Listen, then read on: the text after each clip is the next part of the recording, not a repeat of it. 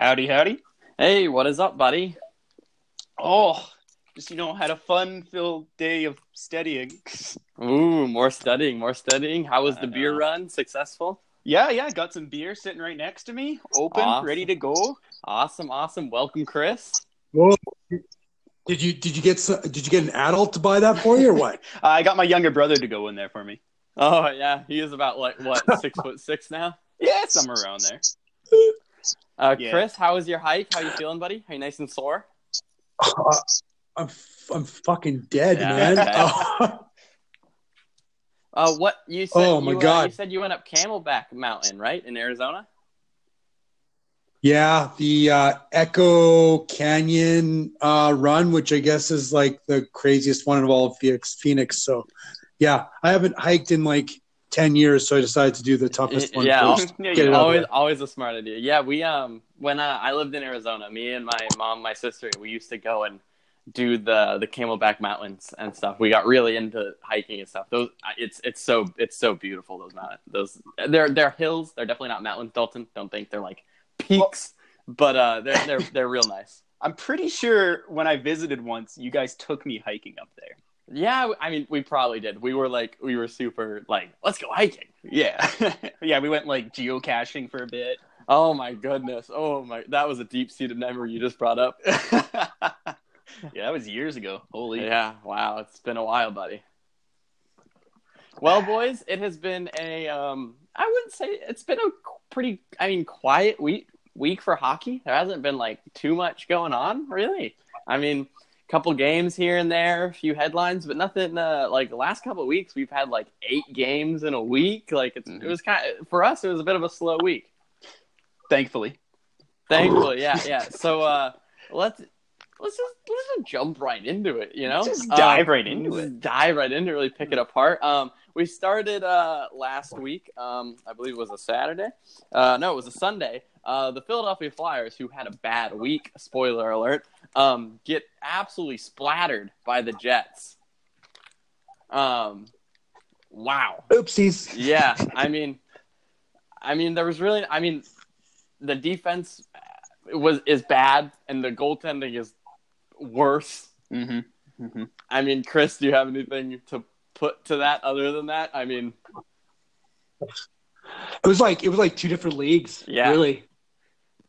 it's games like that. It's Yeah, go ahead. I'm saying it's just terrifying when Jets fans are talking about how the Jets aren't even really playing that well, and we're second overall in the NHL. Yeah. I mean, that was one of those games that made me think we need to start using relegation. What league would the Oilers be Or in the right now, Mercy then? rule. Ooh, I don't even know. See, the problem is if we had implemented that earlier, the Oilers would still be in the B League. It would take a lot of Connor McDavids to pull him out of that. Yeah, exactly. I mean, Chris, you got anything else on the absolute blowout of the Flyers?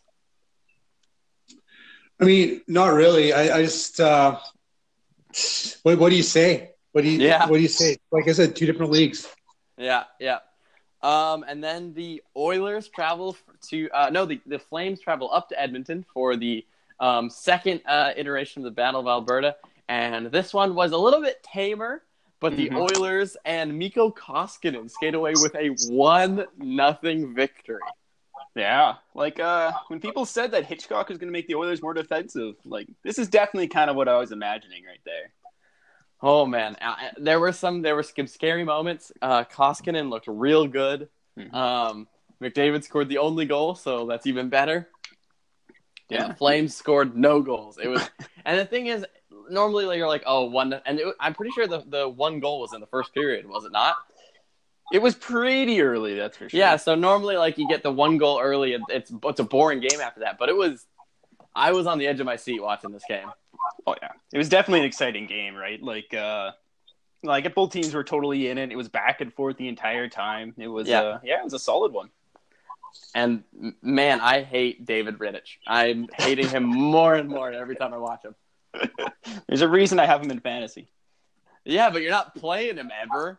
Yeah, I keep forgetting because, I'm spending like 19 hours out of every 19 hours with the textbook. It's great. Yeah. I just finished my finals. My last final is today. I took it at home. It was nice. Oh, lucky guy. Yeah, I got an 87, so, past that. Decent. Yeah. Then the Jets take on the Hawks, and I believe Crawford was in for this one. Crawford wasn't in. Crawford started this game, or was it Ward in this game, Chris? Crawford and both. No, Ward was definitely in one of them because he had that unbelievable windmill save on Connor. It was the first one. Oh, he was in the first one? Yeah. Yeah, I think so. So Jets beat the Hawks 6-3. I believe at one point this game was 3-3, wasn't it? Yeah, the Jets were having their way with them. They were like a cat that's playing with a dead mouse and then gets bored and has a nap. And then the dead mouse comes to life, and then it wakes up and kills the mouse again, pretty much. Do you have any change in feeling on how Hellebuck's playing recently? Because, 6-3 win. He obviously still gets the win, but, you might want him to stop or let in less than 3 against the Hawks. Well, one thing that somebody pointed out to me that I think is pretty interesting is, they did make changes to the goaltending gear over the off season. And some people are suggesting that might have something to do with overall increased goals against average and lower save percentage. So I don't know if maybe that's affecting Hellebuck a little bit more than others, but he's certainly not the same goalie he was last year. Are you noticing more pucks just happening to go through him or stuff like that? Or yeah, I think so. All right. I definitely have noticed that. Not so much with the Oilers because Koskinen doesn't let in anything, but maybe in Talbot though. Yeah. Well, I don't know. Talbot just looks shaky. Yeah. Then we traveled down to the I believe this was at home, was it? Let me look. I got it written down. Nope, it was in Colorado. Traveled down to the Mile High City. Should be changed to just the High City. The very, very high city. The very, very high city. And the Oilers beat the Avs 6-4. Dominating performance. It got a little rough at the end. I feel like we were like up like 6-2 or something like that, and then we were like, we're good. And there's like 9 minutes left. They scored 2 quick ones, and I got a little worried, but. And the nice thing though here though in the post game, Koskinen was like, "Yeah, I kind of let my focus get down, and that won't happen again." I was like, "Yes." Yeah, and that being said, that Avalanche first line is just so good, right? It's like you're never really gonna be too upset when that line scores on you. It's obviously you'd rather they wouldn't, but they're just so good. It's like McDavid coming down and scoring on you, right? Yeah, it's hard to defend that. Yeah, and that was actually a big. Thing in that game is it was like obviously we won because we had Varlamov. That was his second game getting pulled back to back in that game. Yeah. So Varlamov couldn't stop anything in the last couple of games, but our 2 big lines were just exchanging punches. And can we talk about that Draisaitl backhand saucer, blue line and blue line? Oh my god. He's better passing on his backhand than I think 90% of the league is passing on their forehand. Yeah. He's just so good on his backhand. Yeah, Chris, did you see that backhand pass? I did. It was magical. Oh my! Not gonna lie, I definitely I had to have 15 minutes to myself after that play. Well, it's plays like that really makes you appreciate having Dry up on there in that line. Yeah, and a fun little stat: Draisaitl is making 2.8, I think, million less than John Tavares. Is 22 and is currently has on a higher point total. Has more points and is has a higher point prediction for the upcoming season. So fun little stat. John Tavares # overrated. Well, I was saying that, before the season even started, but don't at me. It's cool. You can add him. He just won't respond. Mm-hmm. I'll see the notification, and then I'll just delete it. It's all good. Yep. All right, and then the big showdown of the week that we all were waiting for, the second game of the Battle of the Podcast, the Jets versus the Oilers. This was in Edmonton, I believe. Mm-hmm. Yep, in Edmonton. And no, it was in Winnipeg. Oh, was it? Yeah, it was definitely in Winnipeg. Yeah, you're right. I read my paper wrong. And this was another good game. Another one where the Jets jumped on the Oilers kind of early, even though the Oilers scored the first goal. Oilers battled back with a little bit of depth scoring. I think Chiasson had one. I think Jujhar Khaira had one. Yeah, nice pass from Puljujarvi. Spooner buried one. And then McDavid hit the post in overtime, and then Morrissey sniped it on Talbot. Yeah. Honestly, this game went a lot better than I was expecting it to go. So I'm chalking that one down as a pleasantly surprised, but still I wish they would have won in overtime. I agree. So, Chris, you're on the winning side of this battle for the week. What do you think? Was there ever any doubt? Oh. He turns the knife. Oh. Look, I like the Oilers, but come on. Yeah. I'm saying is put Clefbaum in that game, and man, I don't know if it's a different story, but it makes me feel better. Yeah. Well, we'll get to that. We'll get to that. I definitely watched Hellebuck here. And that first goal, the Spooner goal, man, was that soft. I feel like if Hellebuck played better, that game would not have gone overtime.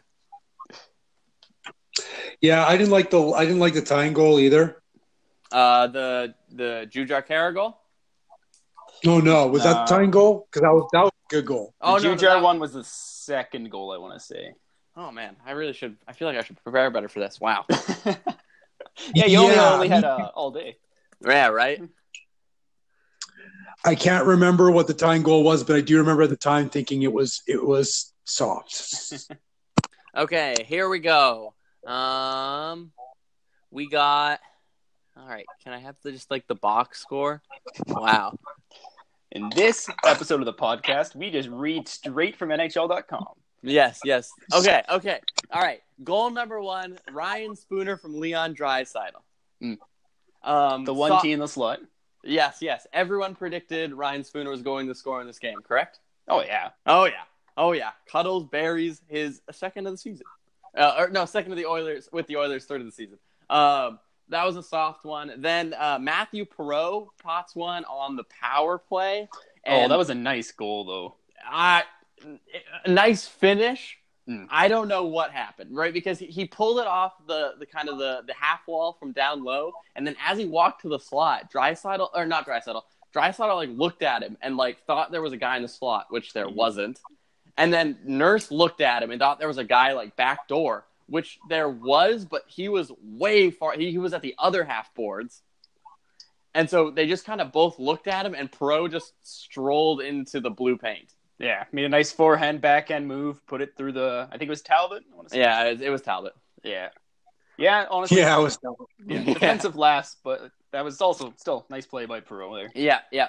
Then Nick Ehlers scores to make it 2-1, and that was one that it was a one-timer. He was actually trying to hit, I believe, Bufflin that was down low, and it glanced off Gravel's skate. Oh, yeah, that one was garbage. I was mad. Yeah, I mean, there's not much you can do about that. To make it 3-1 in the second period, minute and 42 seconds into the second period, Patrick Laine was given way too much time and space, but man, I wish Talbot had saved that because he got a lot of that puck too. It just dropped. Yeah. It's because his goalie equipment's smaller. Yeah, you're right. You got him. Then to make it 3-2, Darnell Nurse from Chiasson and McDavid. As everyone predicted. Yes, exactly. Then to make it 3-3 was Jujhar Khaira. Yeah, from Puljujarvi. Puljujarvi kind of wrapped it around the net, and Khaira kind of hit a nice little tap in back door. I think the one, Chris, you're thinking of is the one to make it 4-3, the second Chiasson goal, or the first Chiasson goal. Maybe. Is that the one where he also just one-teed it in the slot? I think so. Here, I can look. I can watch the goal right here. There you go. Then Scheifele scored to make it 4-4, and then Morrissey scored to win the game in overtime. Yeah, after that ping that is so loud. Oh, man. Quarter of an inch one way, and that's in the net. But, that's hockey. So. Yeah, listen, I think, Dalton, you put it right. I saw Talbot was starting, and Klefbom wasn't in the game, and we had a pairing of Benning and Garrison. Oh, God, I think I'm going to vomit. Oh, man. If Garrison never sees the ice again, it'll be too soon. Yeah. Yes, I agree. And then, Chris, you're happy with the win? Obviously you're happy with the win, but how do you feel like, overall, how do you feel like the game went from the Jets side? The Jets are letting too many teams back into games. I don't like it. They got to get that sorted out.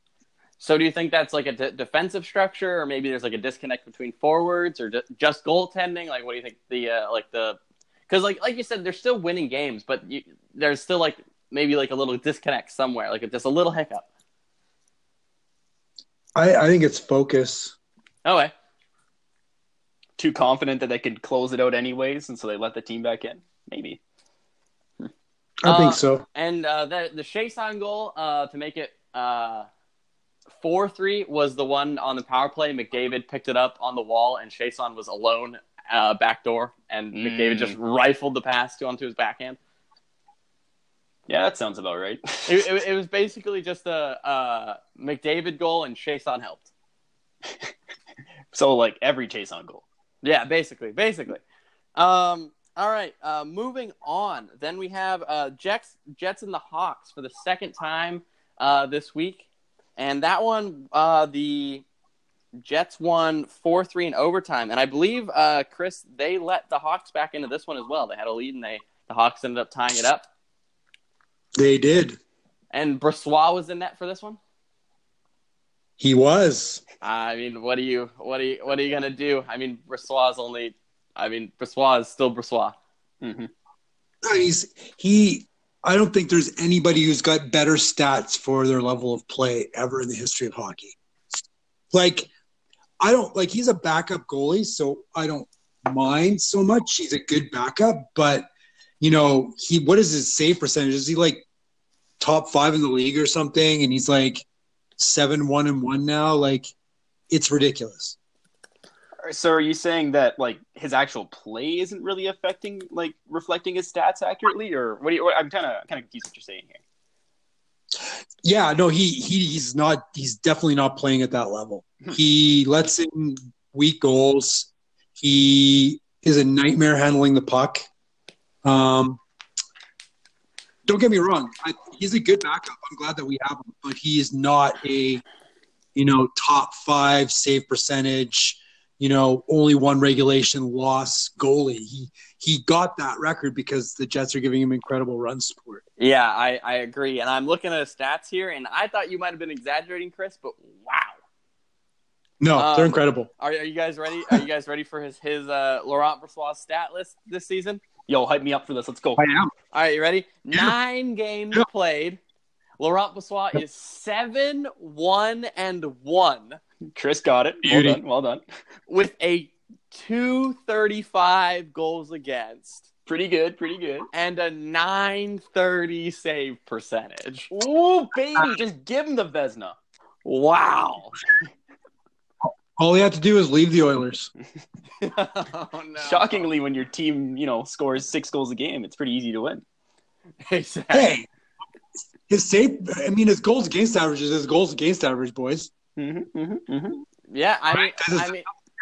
goals the Jets score. Well, when the Jets only allow shots from across center ice, it's pretty easy to make the save. Funny, something really interesting to interject here. So, Sportsnet did a special article on the weaknesses of all 4 Western Conference Canadian hockey teams. Can you guys guess what the Jets' weakness is? Can I say depth? I don't know if it is depth. It's team stats.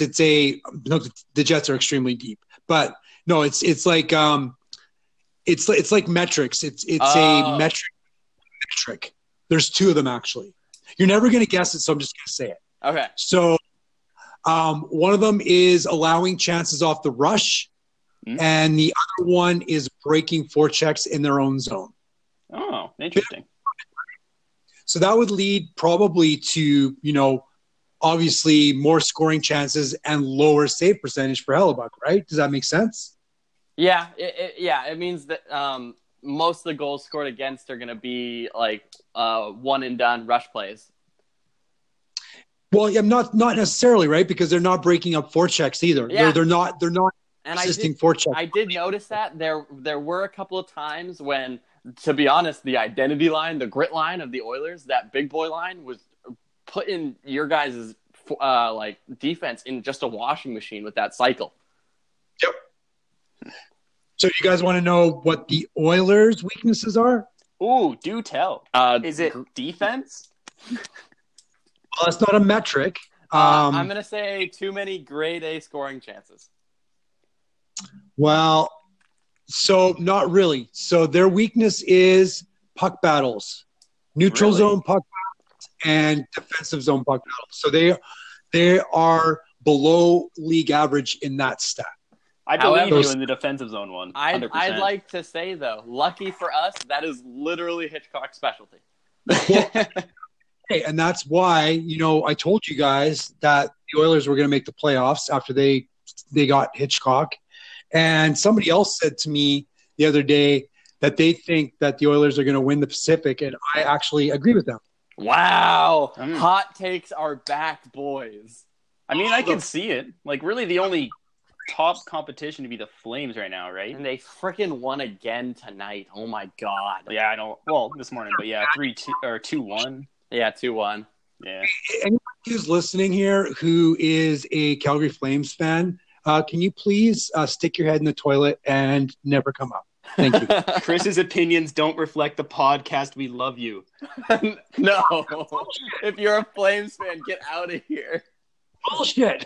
Do you realize like 99% of the people I interact with on a daily basis are Flames fans? Oh, so basically everyone you're trying to like be like, hey, I have a podcast. You should listen to it. They're not going to listen to it? Well, I mean, they probably won't listen to it anyways, just because I don't know why people would want to listen to me talk, but like, I mean, if they do, I guess that's cool. Dalton, you have a very, very soothing voice, buddy. Wow, thank you. I should try and speak more high pitched then. Yes, I think that would help. Like, I can't do that. No. No, let's not. Our audio is already bad enough. And then last game of the week, last night, the Oilers played the Flyers, and yeah, I think obviously the score wasn't as high as the Jets, but like the Oilers were just all over them all night. Yeah, the Flyers suck, dude. Yeah, they're in a bad place. Yeah, like when I was watching the Jets game, I was like constantly worried the entire game. I was like, oh man, the Jets, they're going to beat us. I'm scared. And then the Flyers game happened, and I don't think I was nervous that entire game. Well, I was nervous when the game started just because I know that the Oilers have a tendency to be like, the Flyers, they suck, and then lose. But it was at home, and Koskinen was in net. And yeah, so that happened. Oh, first shot. That definitely might be a record, though, for how long he's been on. Yeah, 23 minutes, 38 seconds. That is, wow, look at you keeping up. Yeah, but Koskinen is in net, and on that note, Koskinen is unreal. He's so good. Unreal. All right, I'm going to pull up his stats right now. All right. They're going to be just like Laurent Brossois stats. Yeah, except with more shutouts. Like, people, like, I was looking at Twitter today, and people were like, Koskinen, like, is a sneaky candidate for the Vezina. And, like, you're not kidding. Are you ready? Are you ready for Koskinen's stats right here, boys? Wait, first I'm going to do a hot take. Okay, I'm ready. All right. If the Oilers make the playoffs, Koskinen wins the Vezina. Ooh, all right. I like it. All right, here's the stat line, boys. Are you guys ready? Mm-hmm. All right, 16 games played. Koskinen is 11-3-1. Pretty good. With a goals against average of 2.12 and a save percentage of .930. Who is he, Bressois? I'd also like to point out that Koskinen is 7-0 at home. Koskinen has not lost a game in Edmonton. Can we just start him like every home game and then like start Talbot every away game? Is that cool? Well, see, we also need to win away games, though. Well, like I'm still riding out the hope that either Talbot starts, remembering how to play goalie, or they trade him. I guess I don't know. Listen, I've bought in. Like I'm all in on what Hitchcock is saying. He was like, "We have two really good goaltenders," and I'm like, "All right, whatever you say, Hitch, I'm in." I believe in the Snorlax. Oh my goodness, you're telling me. After watching how the team's been playing recently, I'm in. Yeah. My only fear with Hitchcock is that he leaves after the season's over. No, please. Well, I was kind of fearing because like we have all these players that are like playing amazing. Like Chason broke his career high in goals last night. In 33 games. In 33 games, like we still have like more than half the season left. Yeah. Mikko Koskinen is playing unreal. And like all like, man, I just hope I don't trust Chiarelli to be like, yeah, you guys played well one time. 4 years, $6 million, no move clause. Ooh. Yeah. Well, luckily he doesn't have the cap space to do that. Yes. Because of his earlier terrible deals. He's painted himself into his own corner. Good. Oh, God. All right. Anything else to say about the last week's games, boys? I don't know. You just sent me into a depression spiral right now. I'm sorry. All I'm saying is how the Oilers play the Jets 2 more times, right? There's 2 more battles of the podcast. I don't know. Sure. Yeah, sorry about that. Hey, man. Sorry? We're in an even split right now. And I would say both games have been really good hockey games. You guys got lucky winning the first one. Come on. Cocky. That was a huge comeback win. It's never luck when McDavid's out there. Exactly. It's just fortunate. Yeah. That we have him on our team. He's ours. Thanks to luck. Yes. All right, boys. Moving on to a little NHL news. Oh, goody. So I feel like we're gonna start off with a topic we talk about almost every week. Someone was suspended for doing something wrong. And the question of the day is, was it Tom Wilson? The answer of the day is no. Surprisingly.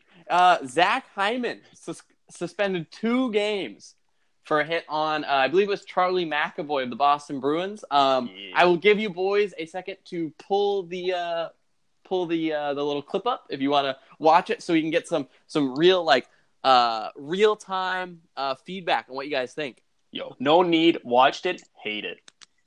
The hit. Yeah. It's like a real bad hit. And it's just so unnecessary too. Just so late, and he drills McAvoy when he's in a vulnerable position, right? Like, yeah. Did he end up getting injured out of that? I don't remember the map. No, McAvoy was not injured off that play. That's good, because I thought he had a concussion for sure, because his head smashed against the boards. He had just come back from injury, though. Oh, dear. Chris, are you pulling it up?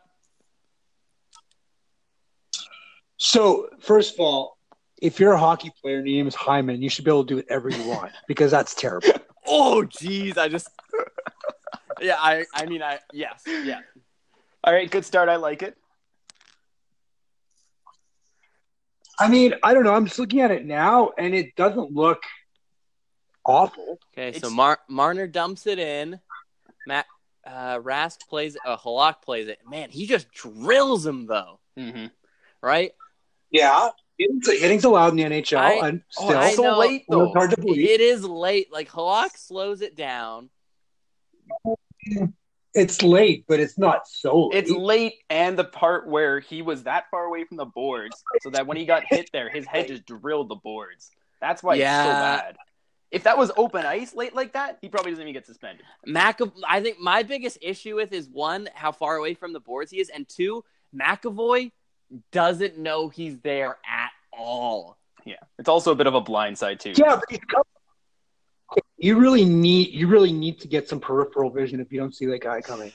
Like, that's ridiculous. Look, I hate the Leafs, and I don't give a shit about Zach Hyman, besides his name, which is hilarious. But I don't think it's a good hit. I think being that far away from the boards, there's danger there. But he wasn't facing the boards, and it certainly isn't blindside. That guy, he should be in his peripheral vision, and it was a late hit. Yeah, Well, I was. Yeah. There's a bit of it on McAvoy there because he was definitely watching his pass, right? He wasn't scanning to see if anyone was going to kill him. Yeah, that being said, it's on Hyman to not A, interfere with him, and B, not to hit a guy who's in a vulnerable position. Like, if you do both of those, you're going to get suspended every single time.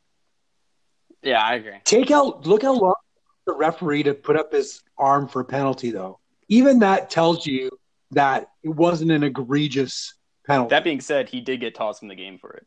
Yeah, he did. Well, they do a lot of things after the fact. Referees are fucking garbage, right? Well, I mean, you're not wrong. I mean, if they're not, are they even refs? Right. Yeah, exactly. It's like comes with the territory. I feel like they do a lot of stuff based on reactions. There was one play that was hilarious in a Jets game. I think it was last week or the week before. Something happened. I can't remember the exact circumstances, but Mark Scheifele waved the penalty off, and the referee didn't call the penalty. He had put his arm up. Oh, I remember what it was. It was snow in the face. He sprayed him. The player's stick came up, and it was snow that hit the guy in the face, and he threw his head back because he got snow in his face. So the ref went to put his arm up to signal a penalty, and Scheifele did the wave off signal, and the referee put his arm down. Well, I mean, just hilarious. Scheifele generally knows what he's talking about. So Scheifele is paying the refs. He's got a lot of respect around the league apparently because he could just wave. There it is. We figured out the real reason the Jets are good. They're buying off the refs. Exactly. Oh, They're sending Scheifele and his really blue eyes to go seduce the refs. Mm-hmm. They're slightly narrowing how far the posts are so that McDavid hits them instead of scoring. Exactly. That's what it is. Someone should go measure the posts in Winnipeg. Mm-hmm. I don't think that's a suspendable hit. I just looked at it again. I feel like McAvoy really needs to be aware of his surroundings, that he's playing an NHL hockey game. His back is to the boards.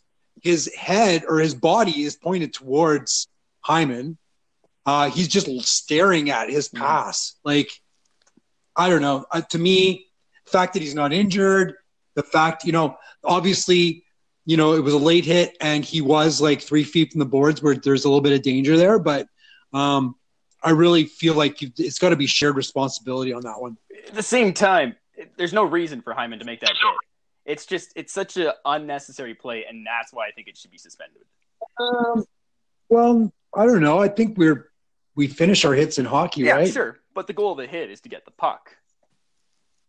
Okay. It depends on why you're playing hockey. Some people are just there to kill kids. Yeah, I suppose. No. But if you want to not get penalties, the goal of the hit should not be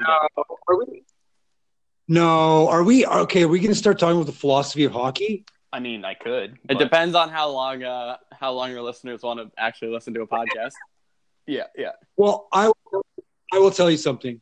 When I play a hockey season, at least when I was younger, the first thing I would do, in one of the first games, would be absolutely pasting a guy, even though I knew I would take a penalty, because people would get to know I was a bit of a mental case, and they would stay away. So it's the same sort of mentality as you're in prison. You got to just absolutely bite it, literally tear a guy's throat out with your teeth, so people think you're crazy.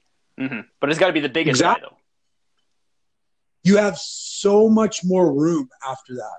I don't know. Well, so I think the difference is, Dalton, is me and you are a little bit more versatile than Chris. Well, I mean, I'm all up for drilling people, and if it's a clean hit, I say go for it every single time. The thing is, Hyman's hit was not only not clean, but it was completely unnecessary at the same time. And that's probably where my entire argument really boils down to. So hold on a second, Dalton. I don't get this. So you're telling me that you do not see the value in finishing your checks throughout a game. You don't see how that benefits your team psychologically and physically. I don't know how Hyman's hit benefited the team when he got kicked out of the game and they got a 5-minute penalty. Okay, but I'm taking the effect of that hit out of the conversation. I'm just talking about finishing your checks. Would I rather which is what finish their checks? Yes. Would I rather? But if finishing your check means you're going to get a penalty, I never want you to do it. But now you just contradicted yourself because you say that people shouldn't hit anybody unless they're trying to get the puck back. Unnecessarily. You're not trying to get the puck by finishing by finishing your check. You're trying to wear down a team and make them think about it, right? There is a certain value to that. I'll agree with you there. Like, finishing your checks is a good thing in the National Hockey League. And it's a good thing even if you're playing midget hockey. In fact, I'd say it's probably more valuable in younger levels of hockey just because you can actually play that mental game quite a bit more.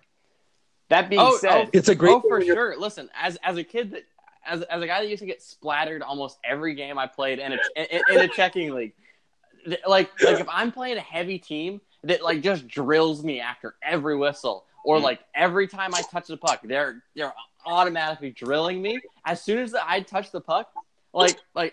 I'm gonna sound like a bit of a pussy here, but like I'm flinging the puck off. The puck hits my stick if I see it. If I don't have obvious room, like if I don't have like a straight line, I'm getting rid of it. I'm giving it to someone else. Yeah, I agree. There is value in finishing your checks, but even as a player myself, when I got drilled or something like that, and the guy got a penalty, instantly I feel so good. Like I don't even care that I got killed. Whatever, do it again, dude. I'm on the power play. Who cares? Oh, yeah. Oh, listen, I played a game on Thursday, and a dude basically lumberjack two-handed chopped me down after I'd already beat him with the puck, and he got a penalty, and I chirped him the whole way to the box. Oh, yeah. Granted, it's a little different because that was him trying to trip, but same thing. If a dude's going to absolutely plaster me and then get a penalty for it, he's going to hear it. Yeah. I might be afraid of the puck when you're trying to hit me, but I am not afraid to give you an earful on the way to the box. Chirp him a bit, yeah. Also, second shot of the episode for all of you. Yeah, but that's reasonable. I feel like they're at a reasonable drinking pace right now. Yeah. It was 14 minutes, almost exactly that time. Nice. Yeah, it's been pretty good today. All right. So try and wrap this up because I feel like we've had more of a debate over a 2-game Zach Hyman suspension than some of the other suspensions we've had. Yeah, it's only been a 14-minute debate. So Chris, you think no suspension? Do you think he should have even been kicked out of the game? Yeah. Oh yeah, he should have been kicked out of the game and probably fined. I just think I don't think that there's anything like obviously bad timing and. That's why I think he should have got thrown out, but I don't think he was running around trying to kill people. I just think it was just a little bit late. And, what's his face? What was his name? McAvoy? Yeah, McAvoy. He was just a little bit too far from the boards. So, all right, Dalton, what do you think? 2 games, more or less? Honestly, I would probably go with 1 game here. I think the NHL was a little bit harsh. I still think Chris some good points. Hyman generally doesn't really go doing these things. I don't think he was really intending on trying to kill McAvoy here. I think he was just trying to finish his hit that went too late and didn't really pay attention to the fact that McAvoy was in a vulnerable position. It's on him to notice that kind of stuff, but I think a game would have been fair. Yeah, I think 2 games is fair. I think you probably could have gone 1. Like, you could probably talk me down to 1, but I don't really see a problem with 2 games, to be honest. I've been a fan of, for the most part, watching all the hits that have been happening and the things that we've been talking about suspension-wise that are being suspended this year, and I've been a fan of the 2-game suspensions for hits like this so far. Yeah, but also it was for the Leafs, so he should have got suspended for the rest of his life. Yeah, exactly. Mm-hmm. Couple of small notes before we get into because I have a few actually bigger talking points. Couple of small notes. In the game against Colorado, you brought it up earlier, Dalton Klefbom blocked a shot with his hand and left injured. Yeah. Hitchcock immediately said it was going to be weeks, not days. And then, did you see the development today? 6 to 8 weeks. 6 to 8 weeks with surgery on his pinky, I believe. Yeah. The worst. So yeah, I mean, and Russell being put on the IR as well. yes, and then Russell's put on the IR. We called up Caleb Jones. He looked decent against the Flyers, but it was also the Flyers. Yeah, I think he had a pretty reasonable game. I didn't hate him out there, so Yeah, he's better than Garrison. He made crisp passes, and oh my God, we have to split up that pairing, or never play Garrison or Benning. They are so bad. Benning, I have a little bit of love in my heart for Benning just because of how good he was before he got that conky. Just nope. I just feel like Benning can be, if not I don't want to play him on the second pairing, but third pairing defenseman, I'm fine with him there. Okay, here's the thing. My ideal third pairing is the third pairing I never notice.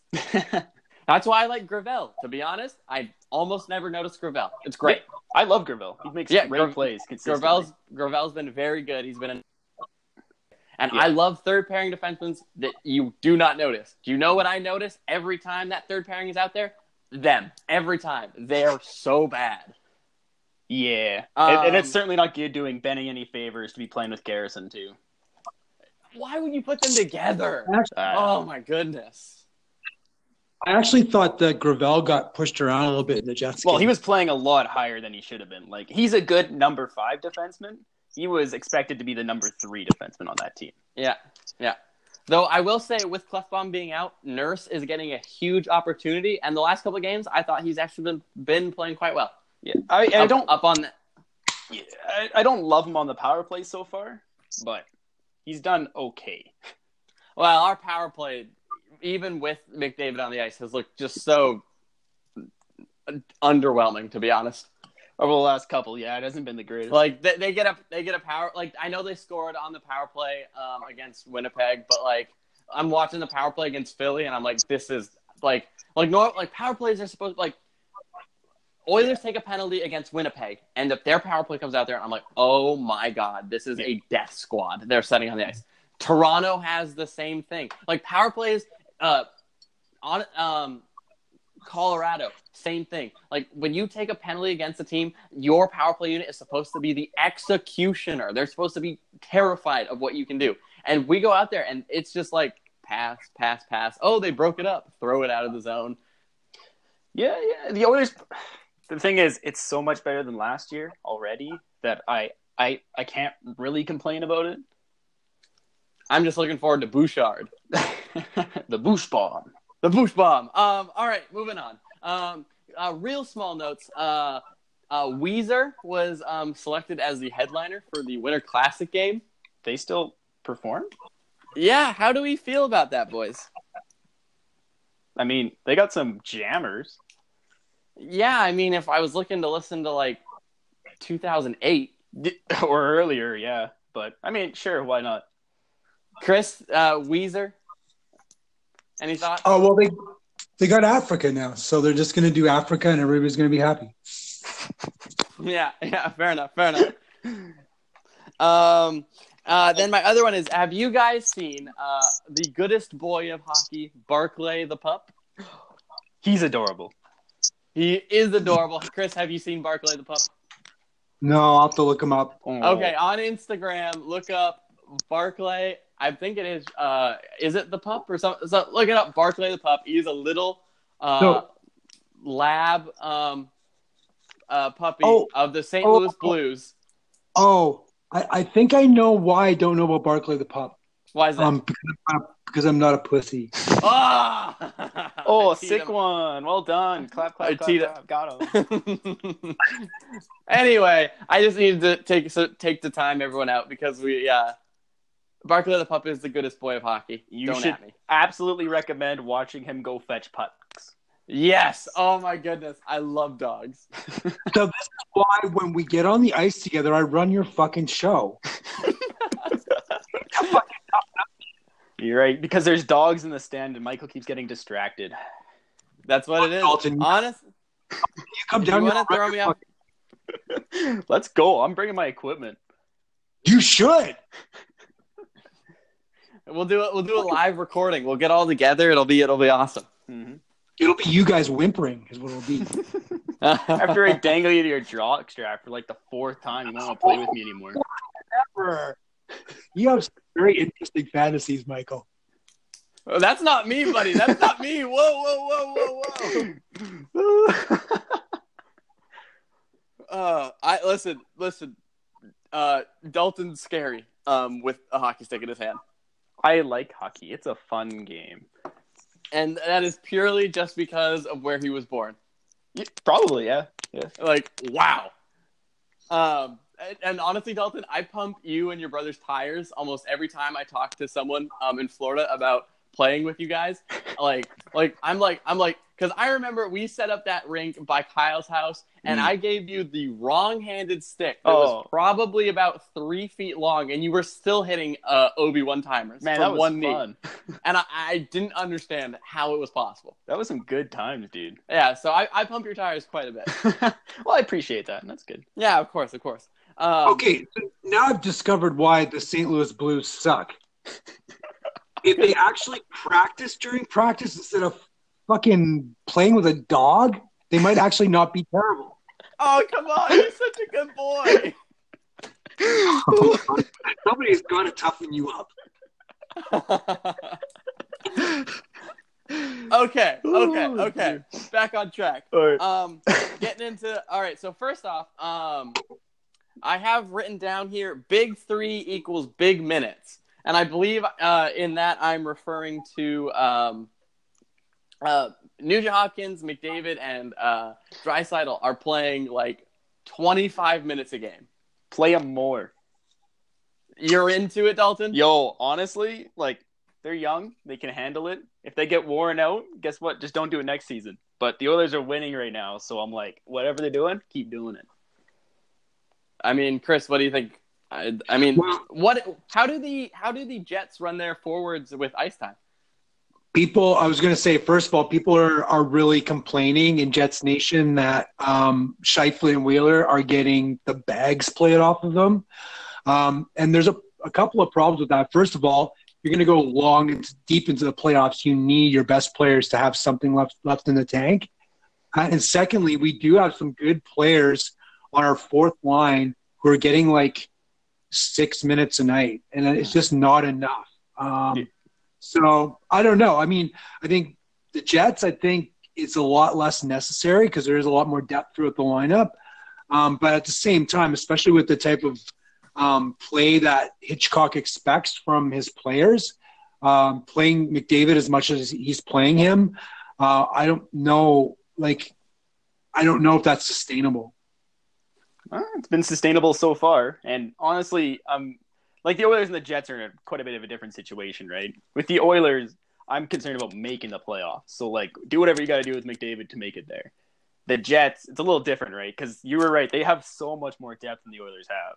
So maybe it's a little better on the Jets side where you're pretty sure you're going to make the playoffs. So maybe get those 4th liners, 10 minutes a night, 8 minutes a night, something like that. So you're saying, Chris, that they're actually playing Scheifele and Wheeler quite a bit? A lot. They're top. I think they're probably top 6 or 8 in the league for ice time. They're right up there with McDavid for sure. Which is unnecessary, like Dalton said, because of how much depth and a little bit more stability you guys have in the standings. Yeah, it's just so tempting as a coach, right? Yeah, I agree. So that's actually a good segue. Chris, I have written down here, fans not liking coaching, and then in parentheses, Chris rant. There's not going to be much of a rant. I mean, on the hockey forum I chat on a lot. There's a segment of fans who want to fire Maurice, and it just seems bizarre to me because the Jets had 114 points last year. They were second only to the Predators. They made it to the Western Conference Finals after missing the playoffs. And he's gone. I set him up for failure by saying it was a rant. Man, I'm not gonna lie, I was kind of hoping he's gonna disconnect. I teed him up for it perfectly Yeah, too. that was wonderful. Also, third shot of the episode. Third shot of the episode, boys. Dalton, you want to kind of try and pick up where he left off? I mean, I know it's about the Jets, but I mean, honestly, in Oilers Nation though, no one is saying a bad thing about Hitchcock. Like they're talking about building statues of the man. Yeah, everyone's all placated because McClellan's been fired, so they're happy for a little bit. There's a little bit of fire Chiarelli sentiment still going on, and by a little bit, I mean 99% of the people. Unless and by 99% of the people, you're talking about 99% of the people that have a brain, and not Bobby Nix. Yeah. Did you see his last interview? I did indeed. It's They were like, all right, well, he's not around. So what do you like about Chiarelli? And Bobby Nix was basically like, Chiarelli, great guy, love him, what a good guy. You'll be here forever. Honestly, smartest guy I know. Went to Harvard. Did you know that? Went to Harvard. Yeah. Give Lucic 6x7. You know that? Exactly. All right, Chris, we were filling space, so go. Oh, bitch. Wow. What did you guys hear? We were up. They wanted conference finals. Yes. Okay, yeah. So conference finals, and then of course this year they're tracking to have a similar point total. We're second in the NHL again. Number one power play in the league, like top 10 penalty killing, and still people are saying fire Maurice. It's ridiculous. So you talk about the Oilers, and I'm sure you guys have heard a lot of Oilers fans saying, Hitchcock sucks. He's too old. He's a dinosaur. Why do you get Hitchcock to coach a team with so much talent? Yet what Hitchcock has done. He's done exactly what the teams needed, right? Yeah. So I will say, like when Hitchcock came in, I was thinking those sort of the same things, but right now, Hitchcock can't say a thing that I'm not into. Mm-hmm. Yeah. Honestly, I was just so glad Hitchcock wasn't McClellan, so I was cool with it. Yeah, you were really against McClellan, huh? Yeah, I watched him just coach the team into the ground, it felt like. So it feels good to have a coach that I don't feel like I hate every single decision he makes. And the players, respect and, listen to. Yeah, I know, it's insane. But yeah, Chris, I got a question for you. Is the forum you go on, is it called Facebook? No, God, I hate Facebook. All right, I have a question for Chris as well. Yes. When you're on these forums, are you posting links and being like, "Hey, I have a podcast"?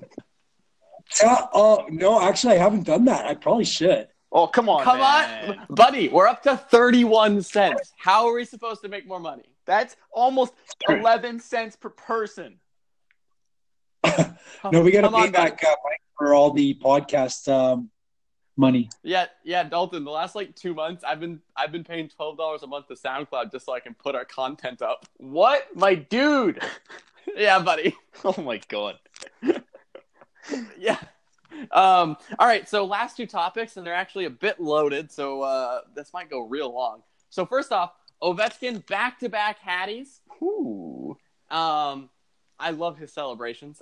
So obviously it's real hard to compare to Gretzky, and as soon as he had the back-to-back Hatties, they were like, if he scores 48 goals in the next 5 seasons, he'll pass Gretzky. What do we think when we say Ovechkin, greatest goal scorer of all time? I say probably, yeah. He's up there. He's up there. He's top 5 for sure. Top 3, if not number 2. Yeah, I'd agree with you. Who would I put above him? The dude's unreal. Yeah. So now here's my question when it comes to Ovechkin, right? So obviously, is he greatest goal scorer of all time? It's a debate. He's the greatest goal scorer of his generation for sure. Oh, for sure, and that's why you call them generational players, right? Is because you can't really compare them.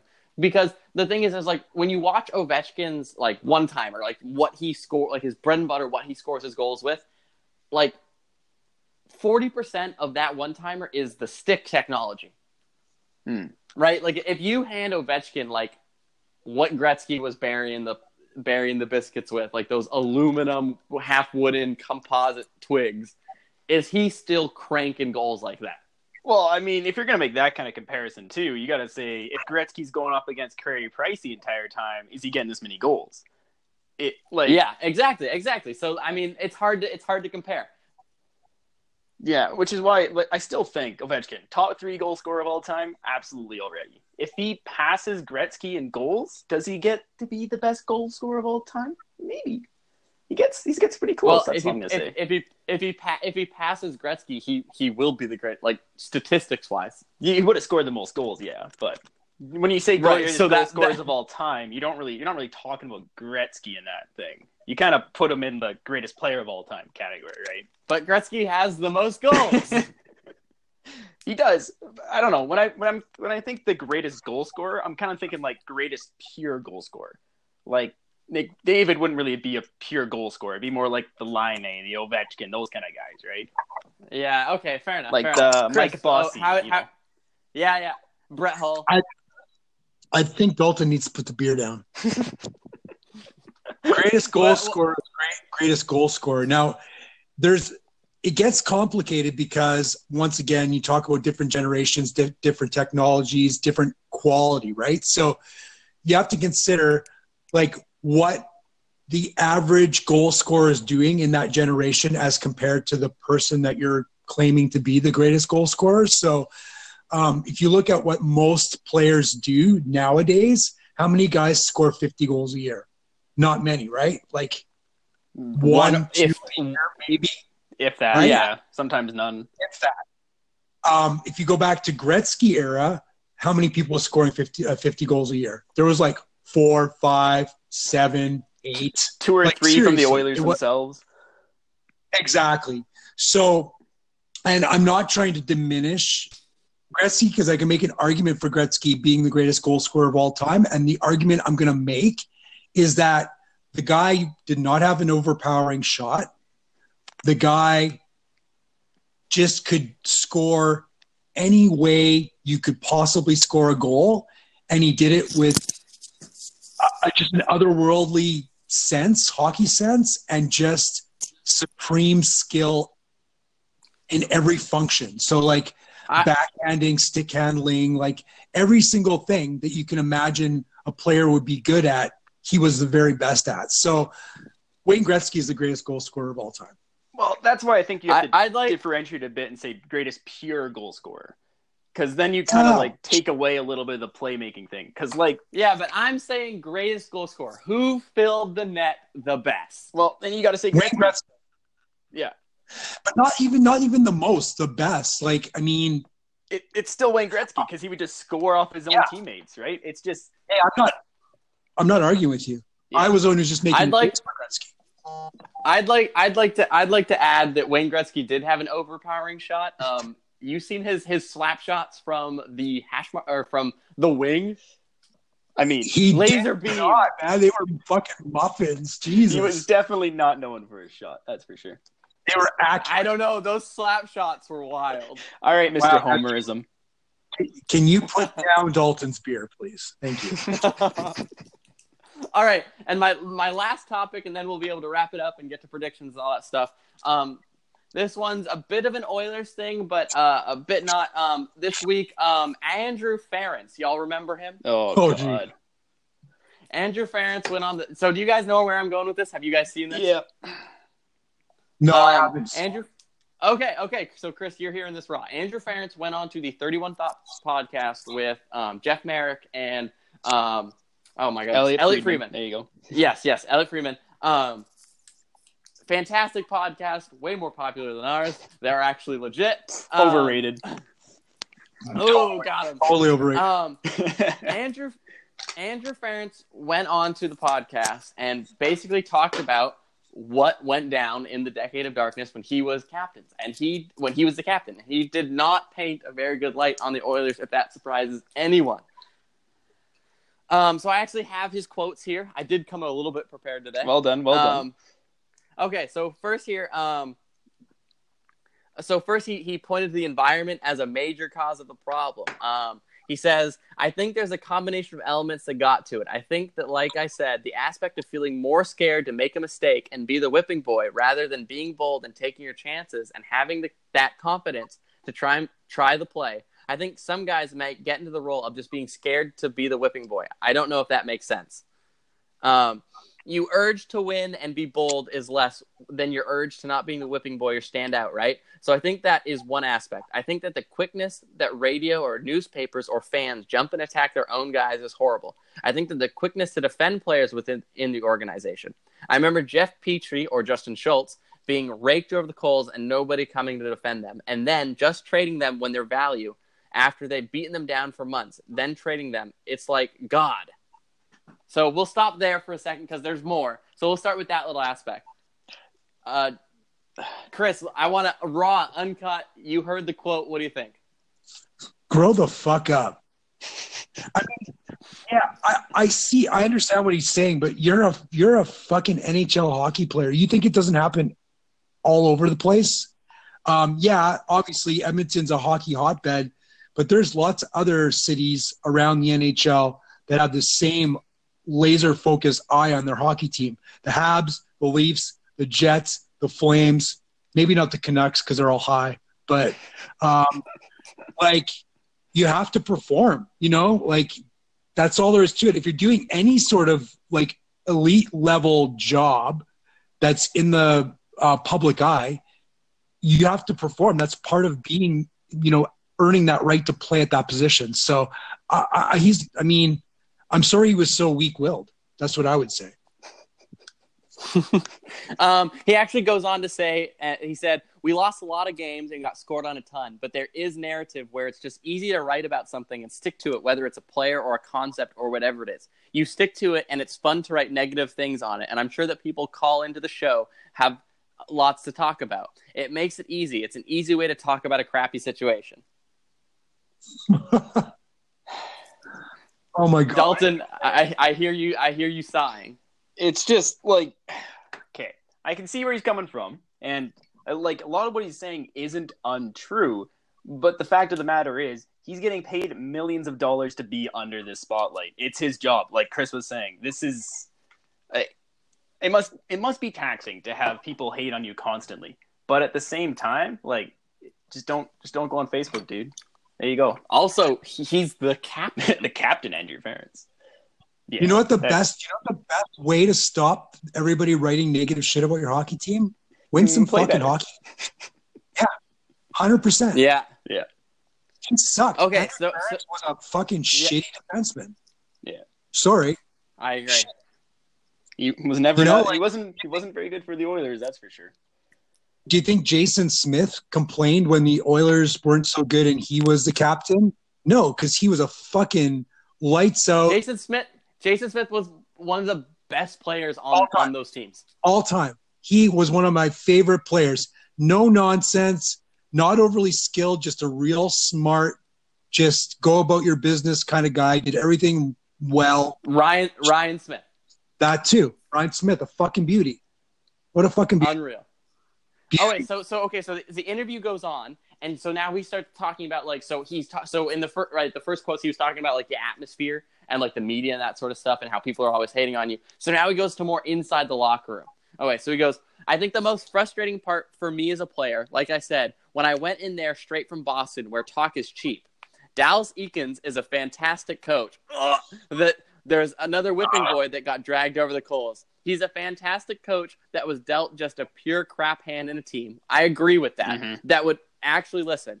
You had a couple of players that talked about how they wanted to make the playoffs and talk about how sick they were of losing. Then by game 3, after losing 6-1, they're straight out to the bar until 3 a.m, lighting up the nightlife scene in Edmonton. Like, come on, give me a break. It was the point where it was ridiculous.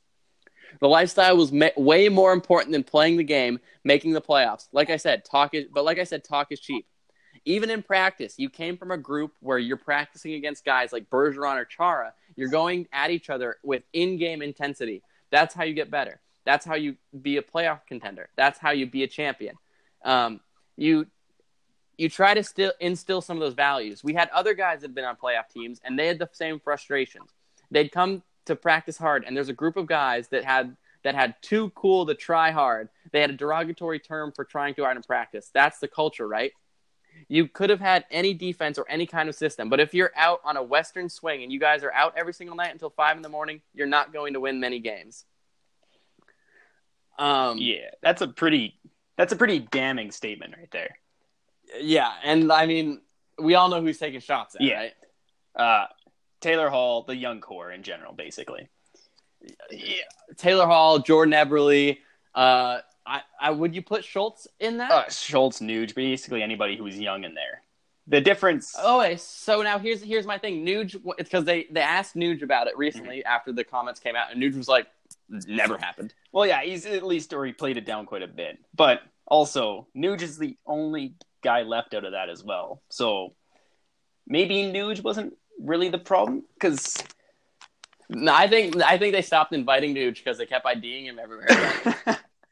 that's probably it. But also, his comments are pretty damning, and like you do see the try hard, put down kind of thing does come into play quite a bit. And I noticed it even when I was coming up in hockey, right? Like, you know, people are trying hard in comment or practice or something like that, and they got to put them down. And that's just another thing. I don't know how much stock I really put into what Andrew Ference is saying here as well, just because I don't want to believe him. So there's more. Do you want me to keep going? I mean, yeah, might as well. All right. I think over the years there have been attempts to disrupt the culture, whether it was Eakins or me or Pronger. All right, so first off, Dallas Eakins was not a good coach. He had a bad team, not a good coach. Yeah, he got dealt a shitty hand, but also he like ruined Yakupov. So, what, you're saying you can't just make him run triathlons till he knows how to play hockey again? Got him. And then he put him. As much as I hate Pronger, Andrew Ference and Chris Pronger, not the same caliber. Not even close. Chris Pronger dragged that team to the Cup Finals. Yeah, whoever it was, different people came in to disrupt. But I know personally it was hard for me. You come in as an older guy, but far from being one of the better players on the team. So you can be a leader with experience, but I'm not a game changer. Well, at least he knew he sucked. I'm like a number 4 or 5 defenseman. So your voice only goes so far with people that only respect how good your toe drag is and whether or not you're out partying. So your voice doesn't carry much weight with people that don't put value on those aspects. I was bringing from Boston or that Dallas was trying to instill in the team. It wasn't only frustrating, but it was pissing me off because it was a waste of years of your NHL career. You never get those back, and you see a coach like Dallas get treated really unfairly. Was he perfect? No. He'd be the first to admit that he'd do some things differently, but taking the blame for everything, what are you supposed to do with a culture like that? Yeah, there's a certain amount I blame Dallas Eakins for the Oilers' struggles, but at the same time, like if you look at that team, that's not a team built to succeed. It took a long time before the Oilers got to that point where they were a team that actually looked like it could succeed, right? And even last year when it was like people were getting hyped about it, that was a team that was once again just built to fail as soon as you lost Clefbaum, basically. Yeah. So certain amount of it's on Dallas Eakins. There's probably a lot of truth to what Andrew Ference is saying. I kind of hate that he's coming out and saying it, but you know, what can you do? Yeah. Yeah, I mean, so then that's why, do you feel like now knowing, like hearing these things that he's saying, do you think Taylor Hall for Adam Larsson, better trade? I don't think that will ever be a good trade. That being said, I love Adam Larsson. And he's our best defenseman right now. He is, but it could explain a bit of why the trade happened. Maybe there was a lot of the rumors going on about Taylor Hall around the league, so no one really wanted to touch him. Maybe something like that was going on. Yeah. And I mean, and with McDavid coming in, you don't want, if he had that attitude, like you don't want him getting anywhere near corrupting McDavid. Mm-hmm. McDavid is an angel, and if you ruin him, I will kill you. But that's kind of the difference I'm also seeing between McDavid and Hall, even, you could say. Is like, for McDavid, all of last season, it was shitty. It was tough the entire time, but he was still going, and he was being that leader on the ice game after game after game. Whereas Taylor Hall would still try and be that leader, and he'd always play hard, for sure. But, like, you really didn't see the back check out of him. You really didn't see that kind of stuff out of him. Yeah, I agree. And like, that's why you see McDavid named captain his second year in the NHL. Mm-hmm. That, and he was, the best player on the team as soon as he got there. Yeah. Well, I mean, that helps. It's always, it's easy to name someone a captain when they're probably the Yeah. best player in the National Hockey League as soon as they skate a second on the ice. Well, I have sad news. It sounds like we've lost Chris for good for the rest of it. I don't know what's going on his end. However, I have sent him a picture of the upcoming schedule, so we will be getting his predictions still. Excellent. So, I mean, Dalton, do you have anything else you want to say to the Andrew Ference comments? Nothing really about the Andrew Ference thing, probably. Okay, all right. Well, that's all I have then. So we can keep this train right on moving. I got something to bring up, though, real quick. Okay, yeah. Did you see... Oh, man, now I can't remember his name. I'm actually going to go nuts. Give me half a sec. Did you see that Patrick Berglund got suspended indefinitely by his team? I did, and I meant to write that down last night, and I completely forgot. Yeah. So, for those of you that don't know, he got suspended indefinitely because of from his team because he was faking sick in order to not play. What? The Buffalo Sabres are good! Yeah, but apparently he wasn't getting the ice time, so rather than play fourth-line minutes, he decided he just wouldn't play hockey at all. This is also a guy, mind you, that has another 3 years at $3.5 million a year with a modified no-trade clause. Faking being sick. What do you think he told the doctors? Probably exactly what I told my mother when I didn't want to go to school. Do you think he had watched Ferris Bueller's Day Off and was someone he's like, I don't feel so good, and he spit in his hands so his hands feel clammy and he's like, oh no. Yeah, went and put his forehead against a light bulb or something like that so it looks like he has a fever. Exactly. Fool them all. Got him. But then when they went in to walk into his hotel room, his contraption that made it look like he was sleeping fell apart, and that's how they got him. Yeah, they got him. He's just behind there. He's just playing Xbox instead. He's playing Fortnite. It's like, damn it, Patrick. Yeah, I did see that. That's that good little touch. Nice little cherry there, buddy. Thank you. I thought we should bring it up at some point. Yeah. Hey, I forgot it. This is why there's 3 of us. Exactly. Well, now 2 of us. All right. So we're going to jump into weekly predictions. I have Chris's predictions here. He texted them to me. So he is still here in spirit because we love him. Yo, but for first, who won? Oh, yeah. Chris won. Never mind. It's not real. Yeah. Don't even tell him. Yeah, Chris won last week's. He won, I believe it was a score of 3-2 to 2. Oh, close one. It was a close one. So now the overall score is you are up ahead by 3. Chris has 2, and I am dragging behind at 1. You'll get there, buddy. I believe in you. You know what? Hey, man, I'm crushing you in fantasy. That's all that counts. Wait, was I playing? Yeah, exactly. Yeah, you were. Holy, I am. Yeah, not in the fantasy hockey mindscape right now.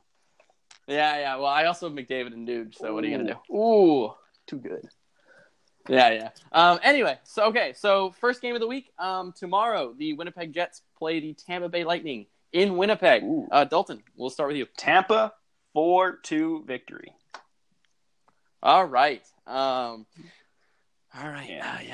4-2 loss for the Jets. Yeah. Chris is actually also going against the Jets with a... Wait, did you say a 4-2 loss? I said a 4-2 loss. Did he also say a 4-2 loss? He also said a 4-2 loss. Oh, I hate this guy. And he actually got it before you. So you want to maybe switch it up, make it a 4-3 loss? Oh, no, we're going to go for a 4-1 loss now. Oh, he changes it to a 4-1 loss. Chris goes to the 4-2 loss. You know what? I hope Chris comes back and listens to this, and I want to let Chris know that we love you, buddy. I know you were roasting me, but we love you. 4-3, Jets win. Oh, get out of here. Hey, I also got to play the gamesmanship a little bit here. Yeah, you garbage. I'm going to say 4-3 OT win again. Oh, fancy. Yeah. Okay, then Oilers play Vancouver for the first time this year. It's been a while. Yeah, it's weird. I'll kick this one off. Vancouver's goals against, team plus minus is horrid. Oilers are going to win 5-2. I'm going to go with Oilers are going 5-1. Gamesmanship. Oh, yeah. All right. Chris says that is a 3-2 Oilers win. Ooh, he's going for the close one. Yep. All right. Then on Tuesday, the Oilers play at home against St. Louis for the second time this season. All right. Chris, I'll start this one off with Chris. Chris says it is a 4-1 Oilers win over St. Louis. All right. I'm going to go with a 3-1 Oilers win. 3-1 win. All right. I'm going to say a 3-1. I'm going to say I'm going to say a 4. No, he hit 4-1. Oh, jeez. You're not going to go for the shutout? Oh, yeah. 3-0 shutout. There you go. Well, I mean, Koskinen's going to be a net, so. Yeah, Kosk with the shutout for the extra point. There you go. All right, then on Tuesday as well, though it is a later game, the Winnipeg Jets play the LA Kings. Is this one mine first? Sure, I'll go. Yeah, sure. Go ahead, buddy. I'm going to say the Jets win 3-0. Jets win 3-0. All right. Who gets the shutout? Hellebuck. 3-0 win. Helly. All right. Chris has a 2-0 win. Ooh. Against LA. Copycat. Though he did it first. Yeah, he did do it first. And then I'm gonna say St. Louis sucks, dude. So bad. I'm sorry, all the St. Louis listeners. I'm gonna say I'm gonna give them the benefit of the doubt. Say 4-1. All right. Yeah. Maybe they'll get a goal. Maybe we'll see. If Tarasenko right, so isn't traded by then. Yeah, exactly. All right, then the last game of the week. The Oilers only have 2 games this week. The San Jose Sharks play at home against the Winnipeg Jets. Chris says that it is a 3-2 loss to San Jose. Wow. In overtime. Wow. 3-2 OT loss. All right, Dalton, what do you got? I'm going to say a 4-3 regulation win for the Winnipeg Jets. 4-3 win. All right, I'm going to say a 4-2 win for the Winnipeg Jets.